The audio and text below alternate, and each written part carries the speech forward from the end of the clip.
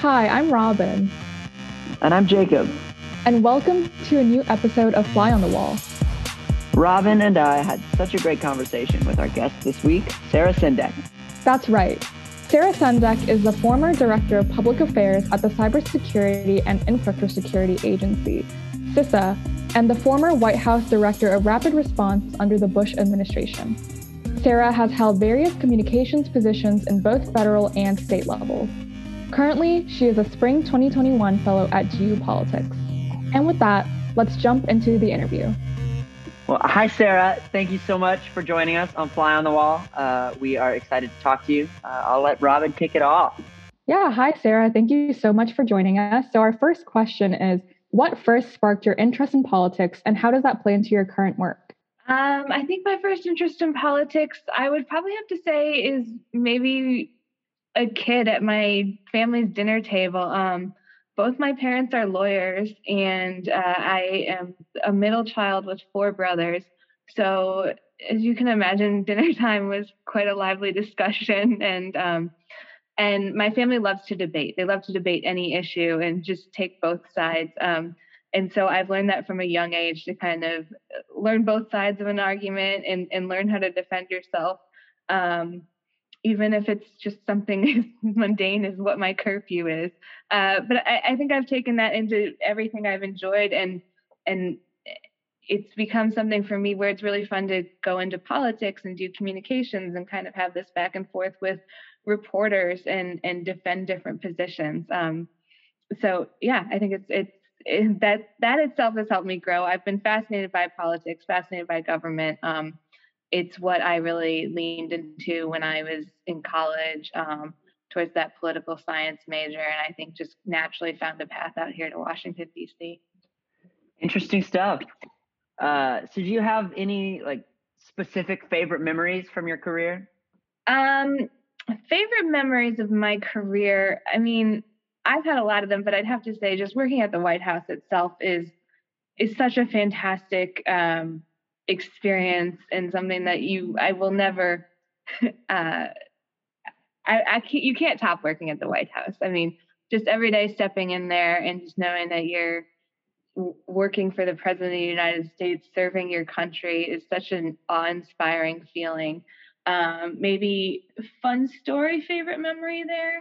I was very young when I got this job at the White House that I had always dreamed of having, so very nervous. And naturally, some of my friends liked to play jokes on me while I was there. And a few of them actually worked at the White House, but they would like to call my desk phone and pretend to be big name members of the White House that were calling to grill me on different questions. It was just a common thing they would do. Or if I was on press duty rotation, they'd call me at night and say it was the Washington Post calling with breaking news and they needed me to answer right away. Maybe not the most professional games they played. Anyway, one day I was sitting at my desk working on some edits for a fact sheet, and I get a call, and they announced themselves as being an operator on Air Force One. And so I'm like, okay, Air Force One is calling me, of course, yeah. Call the 24-year-old. And they said, it's Air Force One, and we have Karl Rove on the line for you. And so I'm immediately like, ha ha, hilarious, guys, you got me. The Air Force officer stopped and he's like, I'm sorry, do I have Sara Sendek on the line? And I'm like, yeah. He's like, so can I patch you through to Karl Rove? At which point I realized that Karl Rove is actually calling me from Air Force One, and that was not a joke. So quickly had to compose myself and deal with that. But probably one of the most fun memories I've had in politics, and a little embarrassing. I love that story. That is so hilarious. So our next question is, following up on your experience at the White House, what is the biggest difference between communications on the campaign trail and communications for the president? So I think if you put it in the context of communications on the campaign and communications in the federal government, they're different in the sense that when you're communicating on behalf of the federal government, you have to remember that what you're saying carries the weight of the federal government. There's a lot of public policy behind it, and saying the wrong thing might change national security implications on occasion. Campaigns are really fun because it's a lot of kind of bomb throwing. You get to be a little more out there, try to light a spark. I think that becomes difficult now in what I'm discussing in my classes in times of disinformation. What kind of responsibility do campaigns have to only sharing the facts? But campaigns are a lot of, rough and tumble, really get into it kind of communications. And in the federal government, you really have to follow a lot more of a process. You have to be a little more cautious and thoughtful about the things you're saying and understand that, you are not just representing a candidate, you are representing the entire country, you're representing the American people. That said, it's a huge honor, it's a huge responsibility. And I've enjoyed every minute of it and working, day to day. CISA in particular, where I just work, the Cybersecurity and Infrastructure Security Agency, is actually is the newest agency in the federal government. So the way we operated was a little different than kind of some of the older agencies and departments that have been around longer.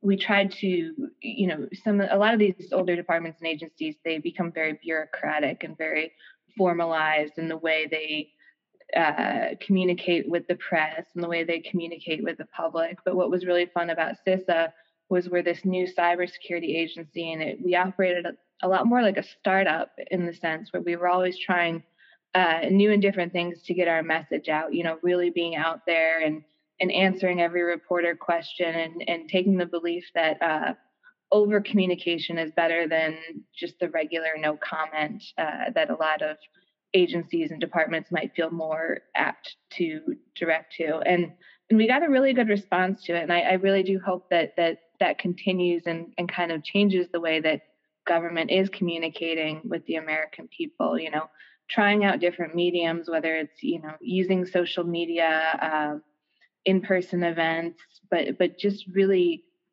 stressing this, communications is key. And what we need to do is share and not undershare. People need to hear from their government. And that's what we owe them as public servants. Of course. Thank you. And we'll circle back to CISA in a minute. But first, I'm still curious about some of your work on the Hill. So you were under President Bush and President Trump in different administrations, and I'm sure they ran the White House very differently. How did your experiences under each president differ? And just what was your interpretation of their leadership styles? Yeah, I think first I'll start with President Bush. It was obviously, I've said this a million times, but my greatest honor to serve under President Bush and serve in the White House. I think one of the things that was really great about him is that he just bred this natural loyalty. You wanted to serve, he made everybody that worked for him very proud to be there and very honored to serve and wanting to carry out his agenda and just do whatever they could, because President Bush himself never took advantage or never took it for advantage what an honor it is to be able to be in that position and serve your country, and what a huge responsibility it is. And so we always really wanted to live up to that.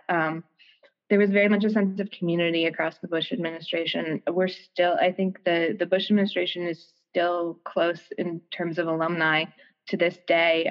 Pre-COVID, we just had a big alumni event in DC. I think it was last year, but I know that everyone's still very connected, and that's because of the community that the president fostered. He was very good to his staff. One of the really cool things that he did as president was everyone who worked for him got an exit interview per se, where you got to bring your family into the Oval Office and have about 10 minutes alone with the president and your family. He made sure to personally learn your name, talk to you, and say thank you to every single person there. Just unbelievable.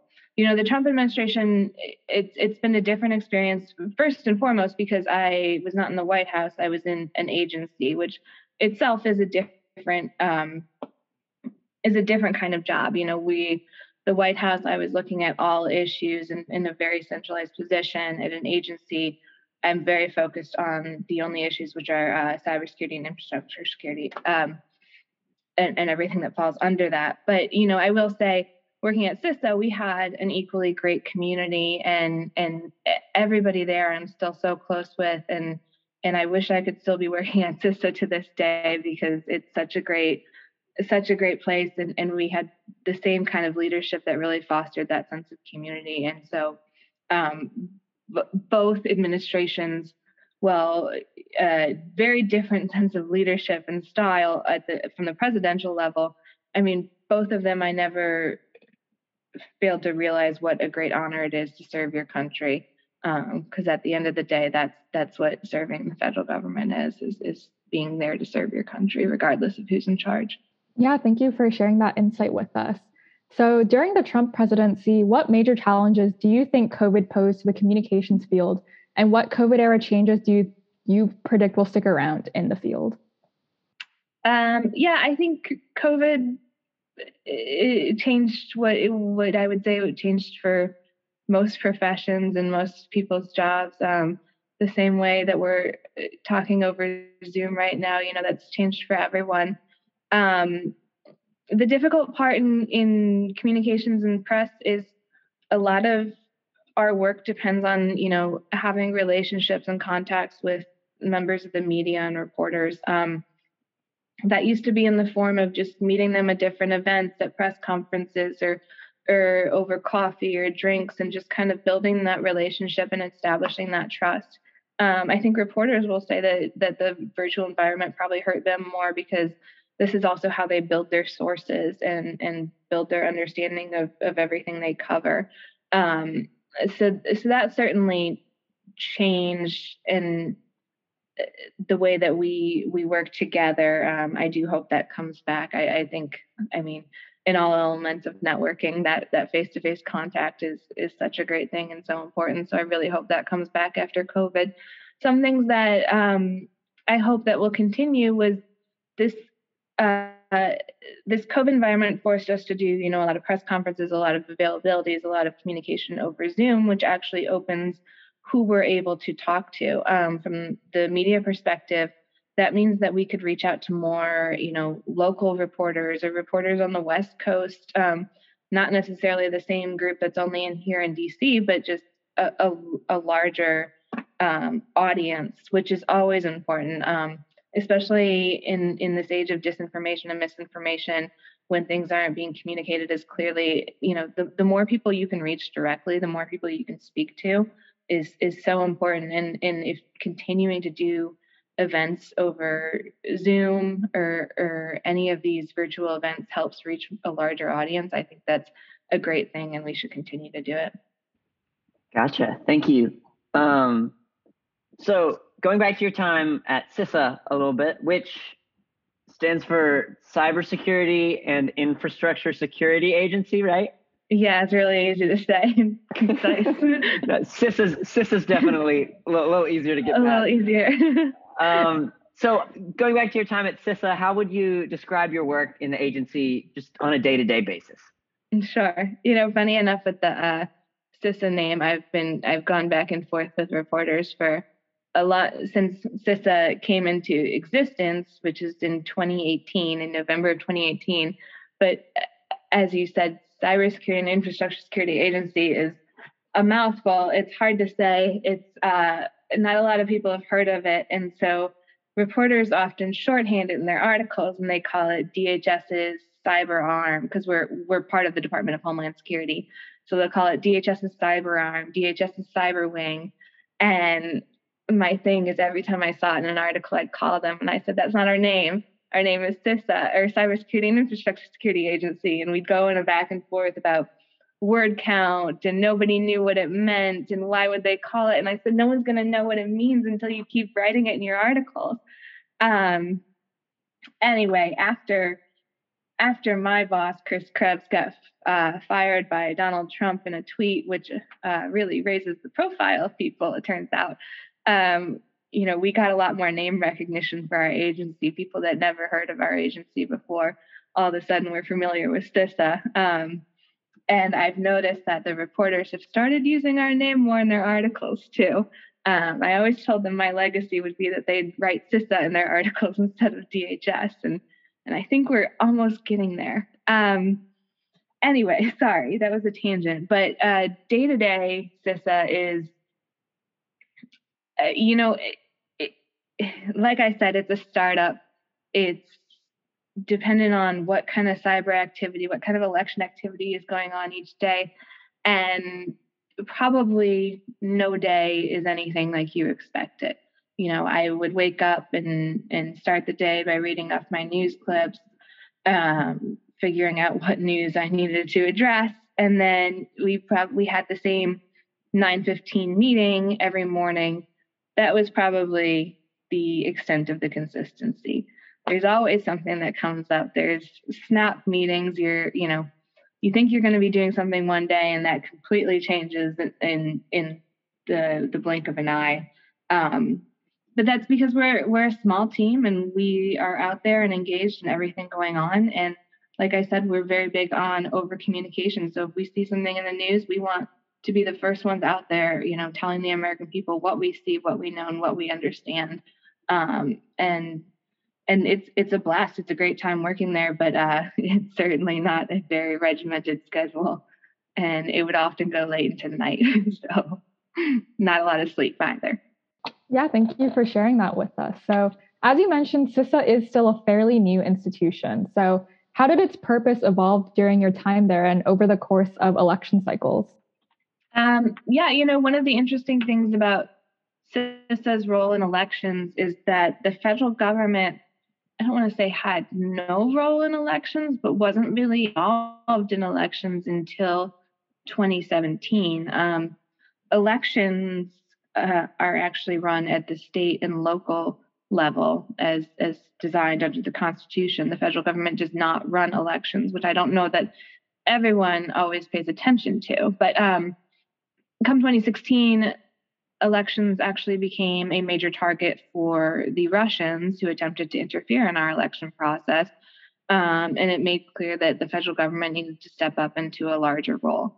Again, when I say the federal government did have some role in terms of intelligence and law enforcement and protecting election systems, but we don't own those systems. We can't actually go in there and just say, we're going to scan your election systems. We're going to do certain things.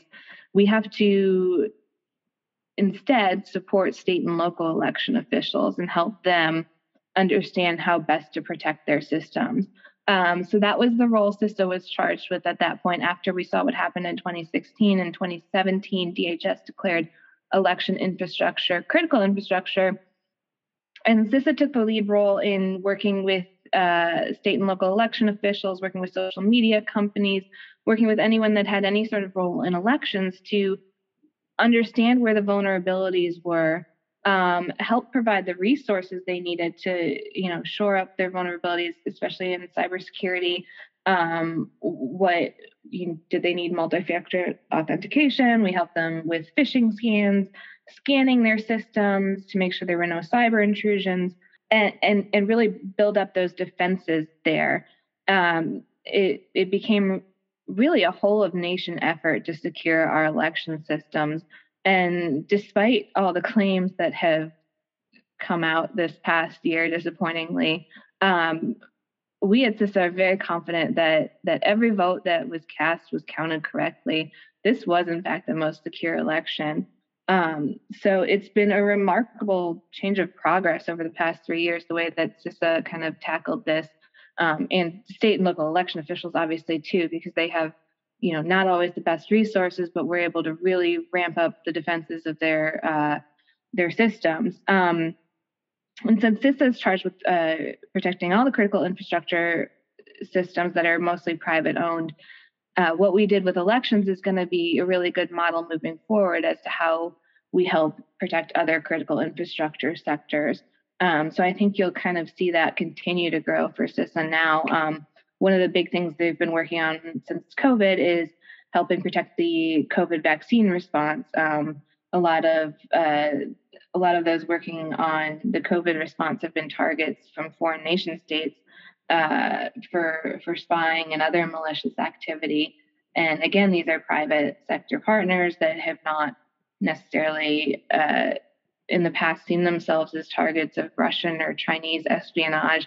And that's where the federal government has to kind of come in and help them understand what these threats are, shore up their defenses, and provide any support necessary, because obviously the COVID response efforts affect all of us as a country. So you spoke a little about lessons learned from 2016's election security issues and how that helped the federal government plan better for 2020 with its new involvement in the process. What challenges, maybe COVID related, maybe not, do you think surprised the federal government, or do you think they had a pretty good handle on it going in?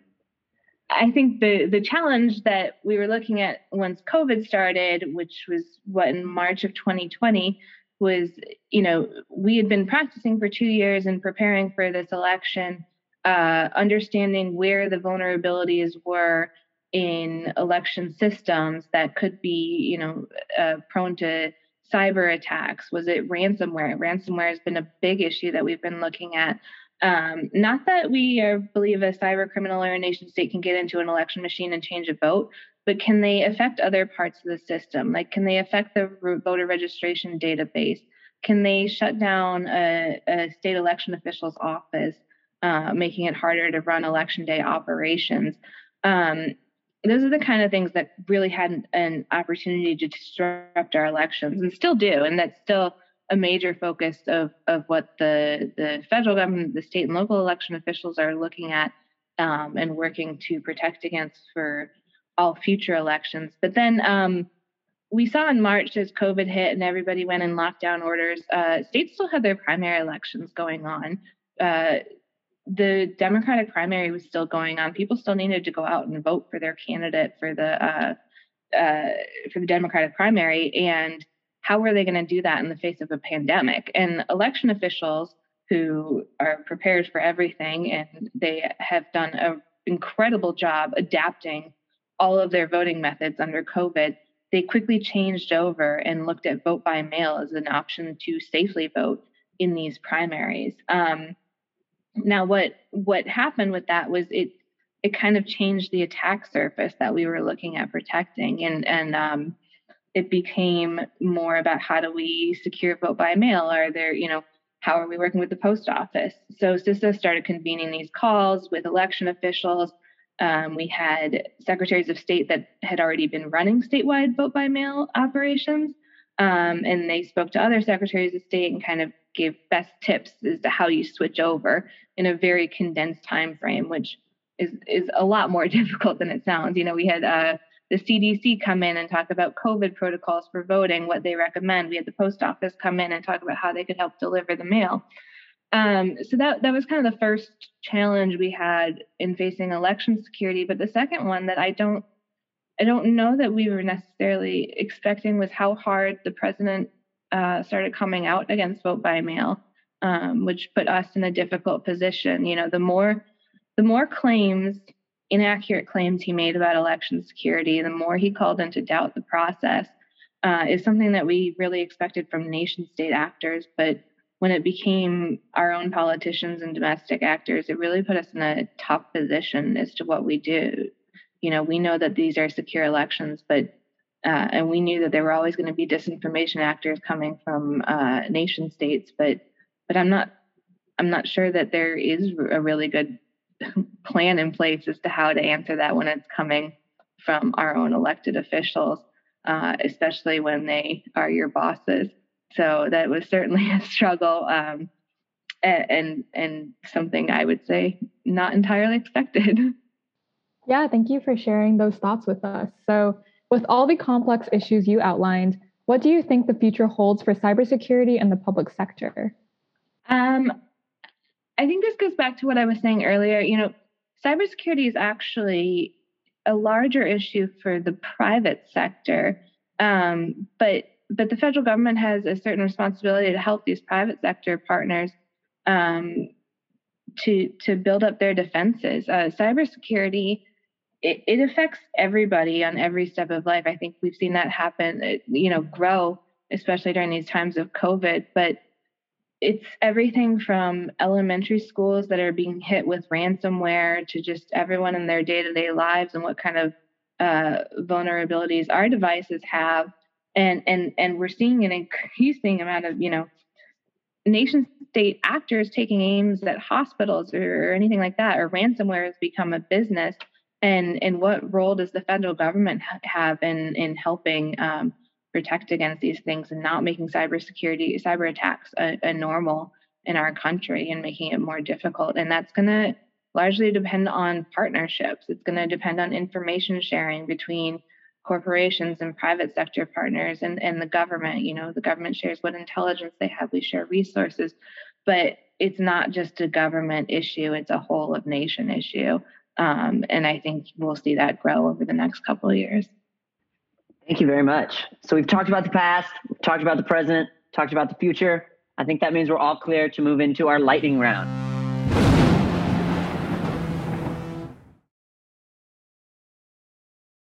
We'll ask 3 pretty quick, pretty simple questions, and hopefully get three shorter answers. Okay. So first, what is your favorite app on your phone? The New York Times. No, I'm just kidding. It's social media, Twitter, Instagram. I am in the same boat. So I wanted to sound smarter. Next question. What is your comfort food? Comfort food. I like pasta. Yes, I'm a big pasta guy. Any kind. So then finally, if you could give one piece of advice to all of our Hoyas listening, what would it be? Write thank you letters. I think we're in a digital age, and it's really easy to write emails, but a handwritten thank you letter goes a long way, and someone might remember you. That is so thoughtful. All right, I will definitely take that advice into my interactions with people in the future. But thank you so much, Sarah, for joining us at Fly on the Wall today and taking just a bit of your day to speak with us. Yeah, thank you guys for having me. This was great. Thanks for listening to this week's episode of Fly on the Wall. We hope you tune in again next time. Before you go, make sure you follow us on social media at Fly on the Wall Pod on Instagram, Facebook, and Twitter. And as always, you can email us at flyonthewallpodcast@gmail.com. See you next week.